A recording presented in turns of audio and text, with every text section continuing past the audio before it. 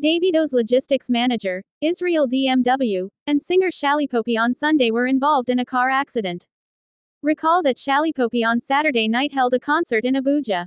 Israel, who was backstage to provide support for Shallipopi at the show, made this known on his Instagram story on Sunday. Sharing the clip of the accident, Israel stated that it occurred as the duo were returning from the show in the early hours of Sunday. "Me and Shallipopi just had an accident after a vehicle ran into us on our way back to the hotel after a show. I sat at the front seat, while Shalli sat at the back. Thanks to God Almighty, thanks to Edo's ancestors.